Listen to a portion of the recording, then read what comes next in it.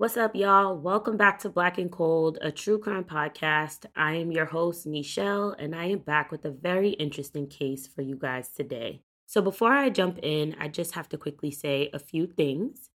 First things first, I have a huge update to make. And if you follow this podcast Instagram, you will probably already know this. But serial killer Khalil Wheeler Weaver of New Jersey, who I covered on episode 5 back in March, was sentenced this past Wednesday. And he received a very lengthy 160 years. So that is my very first official update from any of the cases I have covered on this podcast so far. And I am just glad that the victims and their families have received the justice that they deserved. Next thing is my usual spiel. Please remember to subscribe, rate, and review this show on whatever platform you are listening from. It helps me out. You can also follow us on Instagram at black_cold_podcast. And lastly, before I stop chatting, just want to give you guys another reminder that I do take case suggestions, which I will leave that link in the description of this episode. So, the case I will be discussing today comes out of the state of Indiana when a smart college student with what seemed like a promising future disappears after sending his sister a very cryptic text message. Now, in this message, he suggested that he was going away, but just a few days later, his body was found in a lake not too far from his campus. This is the mysterious death of Joseph Smedley.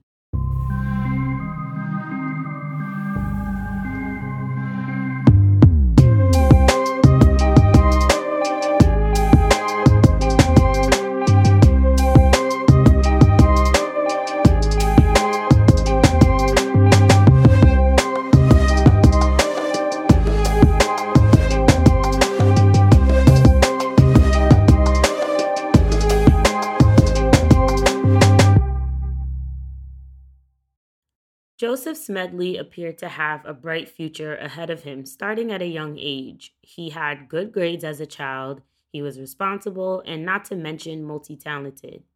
Joseph played soccer as a kid, he played the trombone in the jazz band of his high school, and he also wrestled, making the varsity team in only his sophomore year.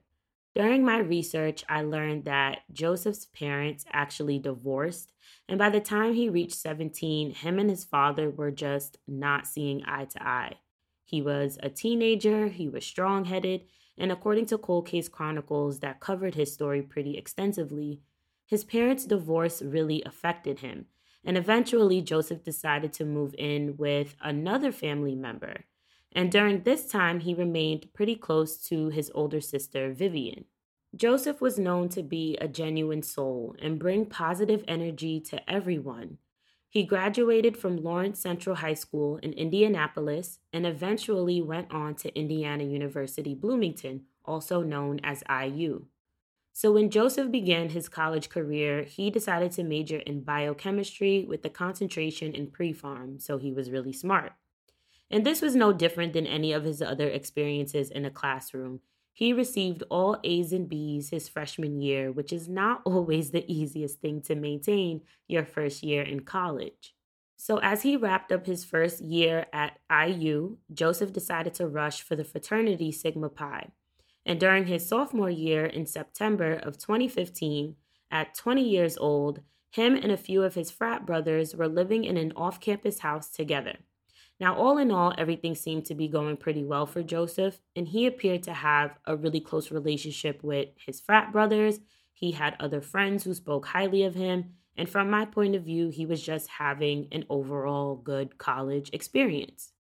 It wasn't until September 28th when Joseph's older sister, Vivian, woke up to an unusual text message she received from him at around 4:15 a.m. in the morning. And I'm going to read you guys what the text said. Quote, Viv, I love you. I'm leaving the country. By not telling you why, I'm keeping you safe and protected. Please don't try to contact me at this number. It won't work. I'll contact you once I'm set up overseas. Thank you for everything, Viv. I love you and I'm sorry. End quote. According to Vivian, she honestly thought her brother was just playing around and kind of laughed it off at first. She responded with an LOL, shut up, and also reminded Joseph to pay the rent for his previous apartment that he still owed, which was in her name because she was a cosigner for. So he had a pretty important obligation to make on that day. But when Vivian didn't get any response from him after reaching out to him again, that's when she began to get worried. And very quickly, she went ahead and contacted the IU police, which this college has their own police department. And when Vivian reached out, she basically told them, like, look, I can't locate my brother. I haven't heard back from him. This is unusual. And she just asked that they pretty much do a welfare check on him at that point. When the IUPD arrived to the off campus home where Joseph lived, they were told by his roommates that he also left a note for them.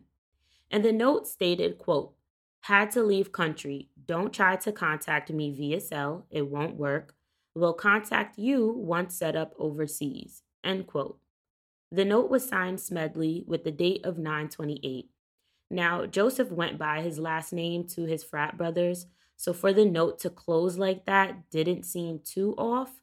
But when Vivian learned of this note and got a chance to look at it herself, she was not convinced her baby brother wrote it.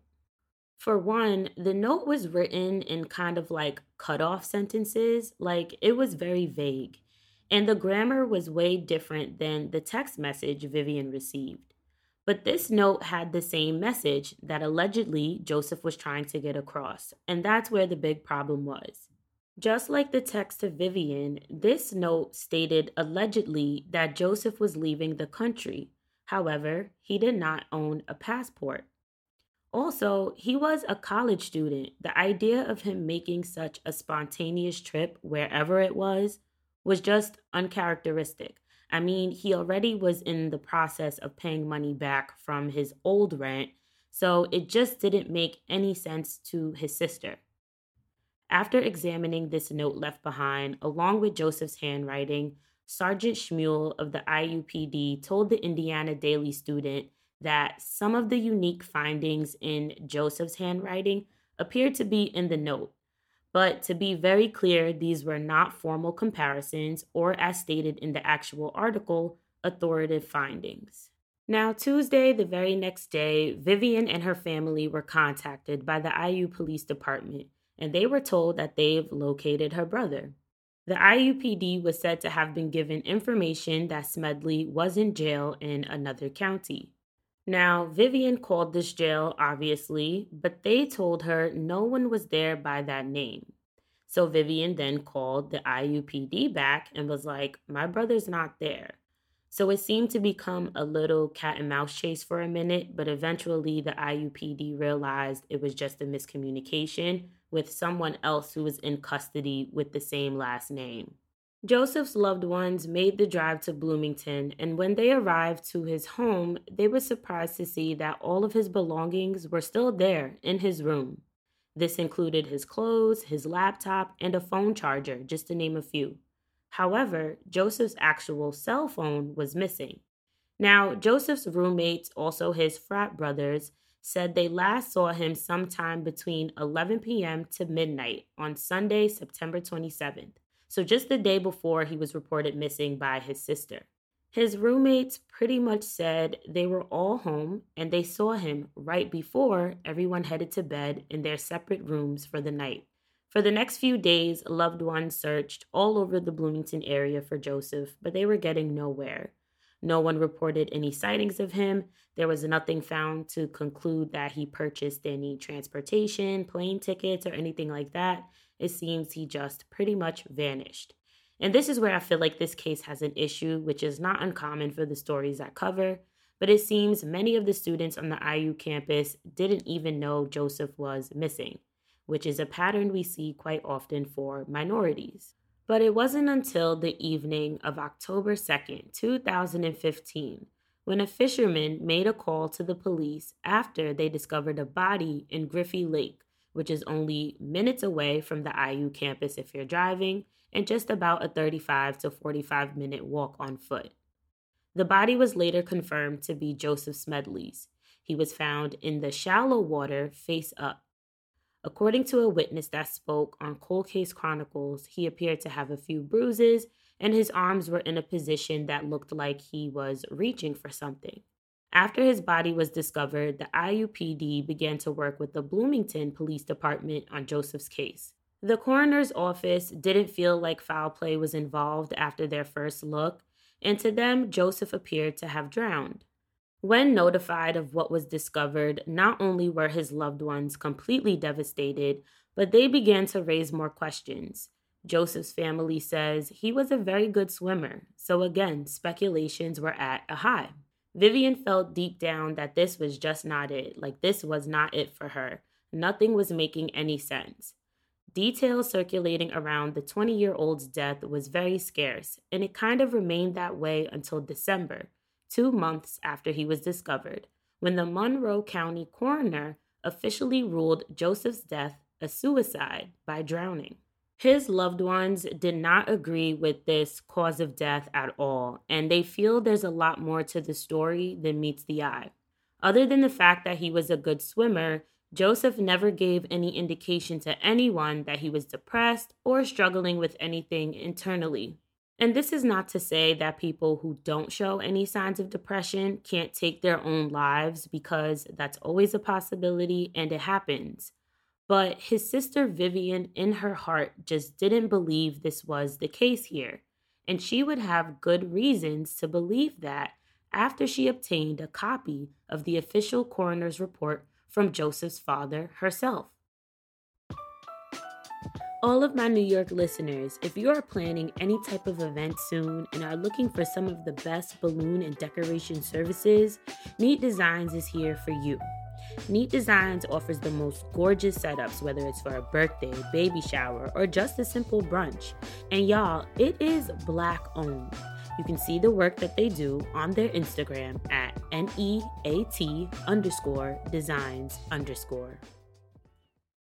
Joseph and his father did not have a relationship at the time of his death, and he was actually legally emancipated from him when he was a teenager. From the time Joseph decided to leave his father's house and live with another relative, the two never saw each other again after that. And I don't know the extent of the issues, but either way, the next time he would see him, his son would be deceased. The Bloomington PD actually worked closely with Joseph's father, and his official coroner's report was not released to the public. But because he was the legal next of kin, Joseph's father, along with his stepmom, were actually the ones to receive this report from Monroe County Coroner's Office. However, when it got in the hands of big sister Vivian, she became vocal about many of the things she read in it.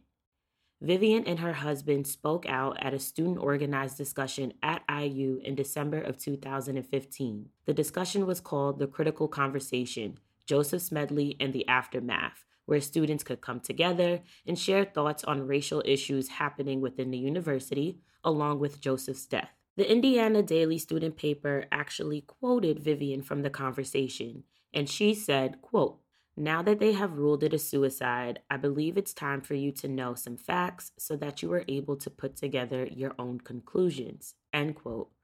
She then goes on to say that when her brother was found in Griffey Lake, his clothing was still on, including his shoes and socks. He had binoculars around his neck, and his backpack was still on. Now, the backpack was actually strapped to his chest, and this is where my jaw drops. It had somewhere between 62 to 66 pounds of rocks in it. And this clearly raised Vivian's suspicions more. Inside the bag, there were also just some school papers, an external hard drive, as well as a charger. And at the time that this was written, Vivian says Joseph's cell phone was not recovered. The water Joseph was discovered in was only about 3 feet. He was 5'10", according to his sister. So she has a hard time believing her brother drowned or took his own life in water he probably could have kneeled in and still been above the surface. So during the night in question, Joseph and his frat brothers may have been going to Griffey Lake to catch a glimpse of a rare eclipse that night, also known as blood moon, and this could explain the binoculars that were found around his neck.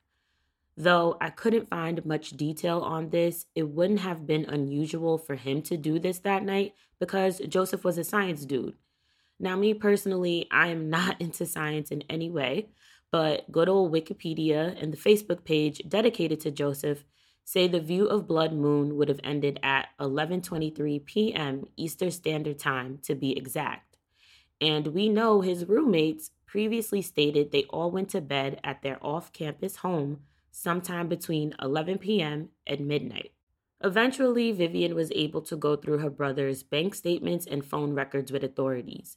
And I'm going to start with the bank statements first, which showed that Joseph's last purchase was at the food spot Noodles and Company, but law enforcement wasn't able to determine an actual time he made the purchase.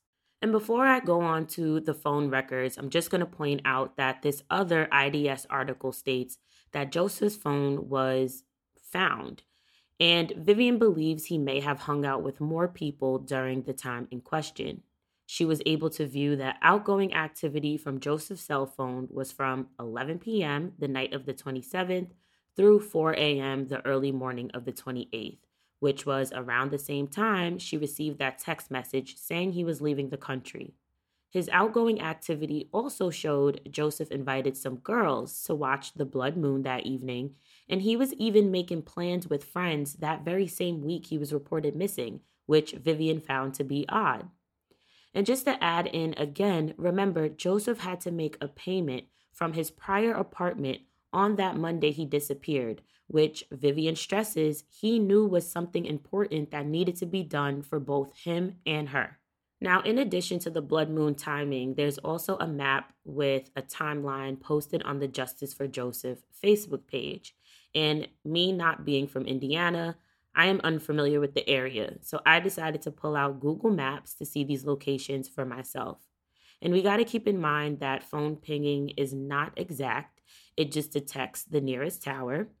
But Vivian told WTHR 13 that the police searched the areas where Joseph's phone pinged around the time she received that text message at 4:15 a.m. And the location was near 7th and Walnut, which is a little under 2 miles or about a 30-minute walk from Joseph's home, which was on Mitchell Street. So clearly, Joseph was not home or his phone was not at home with him during this time. The next ping shown on this timeline here is at 4:45 a.m. and it shows that Joseph's phone pinged near Griffey Lake, the place where he would have been viewing Blood Moon, and ultimately the place he was discovered deceased. The distance from this lake and the last location 30 minutes ago is a little over 3 miles, and according to Google Maps, about an hour walk. Lastly, 2 hours later, per WRTV, at around 6:30 a.m., his phone showed that he may have been in an area near Old State Road 37, which appears to run west of Griffey Lake. Authorities searched this specific location, but they didn't find anything suggesting Joseph was there. Joseph's phone was then shut off after this time. And just to regroup here, because that's a lot to take in, all of this would mean that sometime after his roommates allegedly seen him before everyone went to bed, sometime between 11 p.m. to midnight, Joseph would have left the house if he had his phone on him. Another important thing to note is that he didn't have a vehicle at the time. His car was out of commission. I haven't found any information suggesting he was with anyone else, where they were in a car or he had a ride, because from what we know, his frat brother said they were all going to bed. So Joseph would have possibly been doing this all on foot if this was the case. And that's a lot of walking. And then with the timings and the miles, that just doesn't really seem to make sense to me. But Vivian decided to get an independent autopsy done, and the pathologist she hired found signs of hemorrhaging in Joseph's back, and they did not deem his death as a suicide. Thinking this could help her brother get some justice, that was short lived because the BPD refused to work with this pathologist that was brought on by her, nor would they provide any details to them. Going back to the note that was left behind for Joseph's roommates, his family also had someone analyze the writing in that versus Joseph's handwriting. And this expert says that the two don't match one another, and it appeared that they may have been written by two different people. given the complete opposite way of writing, which I mentioned earlier. It appeared to look staged. And another interesting point that came up about this, and I believe it was from one of Joseph's roommates, the note appeared to be written by someone that is left handed. The words written on the note were at a certain slant or angle, which could be consistent with a lefty. And yes, you know what's going to come next. Joseph was right handed. And this is not a fact. Clearly, no one knows for sure, but it just raises doubt. And I am a left handed person myself, so I get it. Our writing does look different in some cases than those of a right handed person. Not to mention, we get ink all over ourselves and smudge it everywhere. But there are many reasons why many people, other than Joseph's family, are starting to question law enforcement's quick ruling as a suicide. As years went by, Joseph's loved ones continued the fight to finding out what really happened to him that night. His death was treated as a suicide as soon as he was discovered. Vivian feels her brother's case is being ignored when there's so many suspicious circumstances all throughout it. Although many of the inconsistencies around Joseph's death just don't make sense, his case remains closed. The news about Joseph Smedley only really began to spread in 2020 after the death of George Floyd and in hindsight of many of the Black Lives Matter protests. That is 5 years after he died. 5. And just to go back to an earlier point I made, at the time he was missing, many of the students from IU were not even aware. Many of Joseph's professors weren't even spoken to by authorities after he went missing. And as a true crime fan, off the rip, I can name another case from Indiana University that gained national attention immediately, and that was the disappearance of Lauren Spear from 2011. And I'm definitely not saying she doesn't deserve the attention at all, but why are cases like hers treated any different? Students knew Lauren was missing, and her case continues to be one of the more popular ones true crimers talk about. And this could be because she still has not been found after 10 years, but why wasn't Joseph on the radars of many people after Vivian reached out to the IUPD? Now, as I was looking through the internet about this story, reading comments and stuff, I've seen that former students and many people from the state of Indiana alone spoke up about how they never even knew this happened in their own backyard. And this is an ongoing issue that we continue to see, and it shouldn't be like that. Everyone should be treated the same. Maybe there's information out there that the public just doesn't know, but in the case of Joseph Smedley, there's so many things to make you question his death. If Joseph went out to see Blood Moon that night with his frat brothers, and he was supposedly going to bed somewhere between 11 p.m. and midnight, something clearly happened after that, and someone has to know.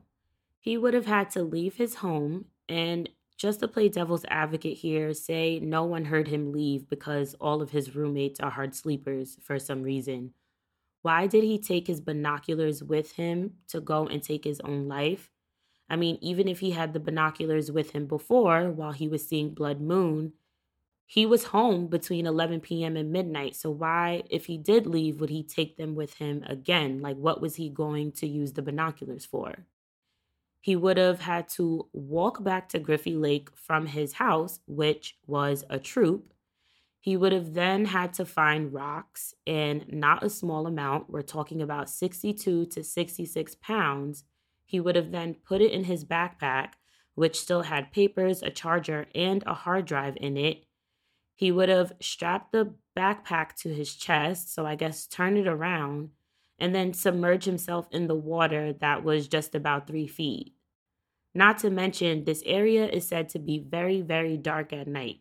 Another way to think about it as well is that Blood Moon was said to be over at 11:23 p.m. that night. There's no information out there that I could find with time specifics or details on how the guys were getting around. But if him and his frat brothers stuck around for this whole thing, this could clash with their story that they were all in bed between 11 p.m. and 12. And there was also outgoing activity on his phone from 11 p.m. up until he texted his sister a little after 4. And then the pinging from Joseph's cell phone shows it was in multiple locations all the way up to possibly 6:30 a.m. I mean, I don't know. I personally don't know how this case hasn't continued to be investigated, but that's just my opinion. Joseph Smedley has no criminal history or signs of mental health, according to his loved ones. He was also making plans with people that same week, then inviting girls to see Blood Moon with him. After his toxicology report came back, WTHR 13 reports that it showed Joseph had alcohol and contents of THC in his system. So, the last thing I want to touch on that I found to be very chilling is the bio on Joseph's Twitter account. And it says IU undergraduate, biochemistry, pre-farm. Then under that, it says, if found dead in police custody, it wasn't suicide. And then under that, it says, and I don't want peaceful protests. Y'all, just reading this to you guys here, it kind of makes the hairs on the back of my neck stand up. Now, I'm not 100% sure when this bio was put there. The bio could have a message behind it, which many people speculate, or it honestly could just be a coincidence. At the end of the day, Joseph was a young Black man from Indiana who may have just been distrusting of the police, like many people. Once Vivian began to share her brother's story on Facebook and social media, a GoFundMe was created to help raise money for her to get an attorney as well as a private investigator to look into Joseph's case. Since the page was created, she has reached her goal and has raised over $10,000. In July of 2020, Vivian spoke with WRTV and claims that the police still continue to hinder the investigation and not release any information to the pathologist she hired. A petition was also created calling on the reopening of Joseph's case, and we have seen this in cases like Alonzo Brooks and Kendrick Johnson. Changes could happen after pressure from the public, and we have seen that sometimes new evidence comes out and new rulings can be determined. Joseph Smedley's petition currently has over 118,000 signatures, with a goal of 150,000. I will put that link in the description of this episode in case any of my listeners would like to sign and you feel this case should be reopened.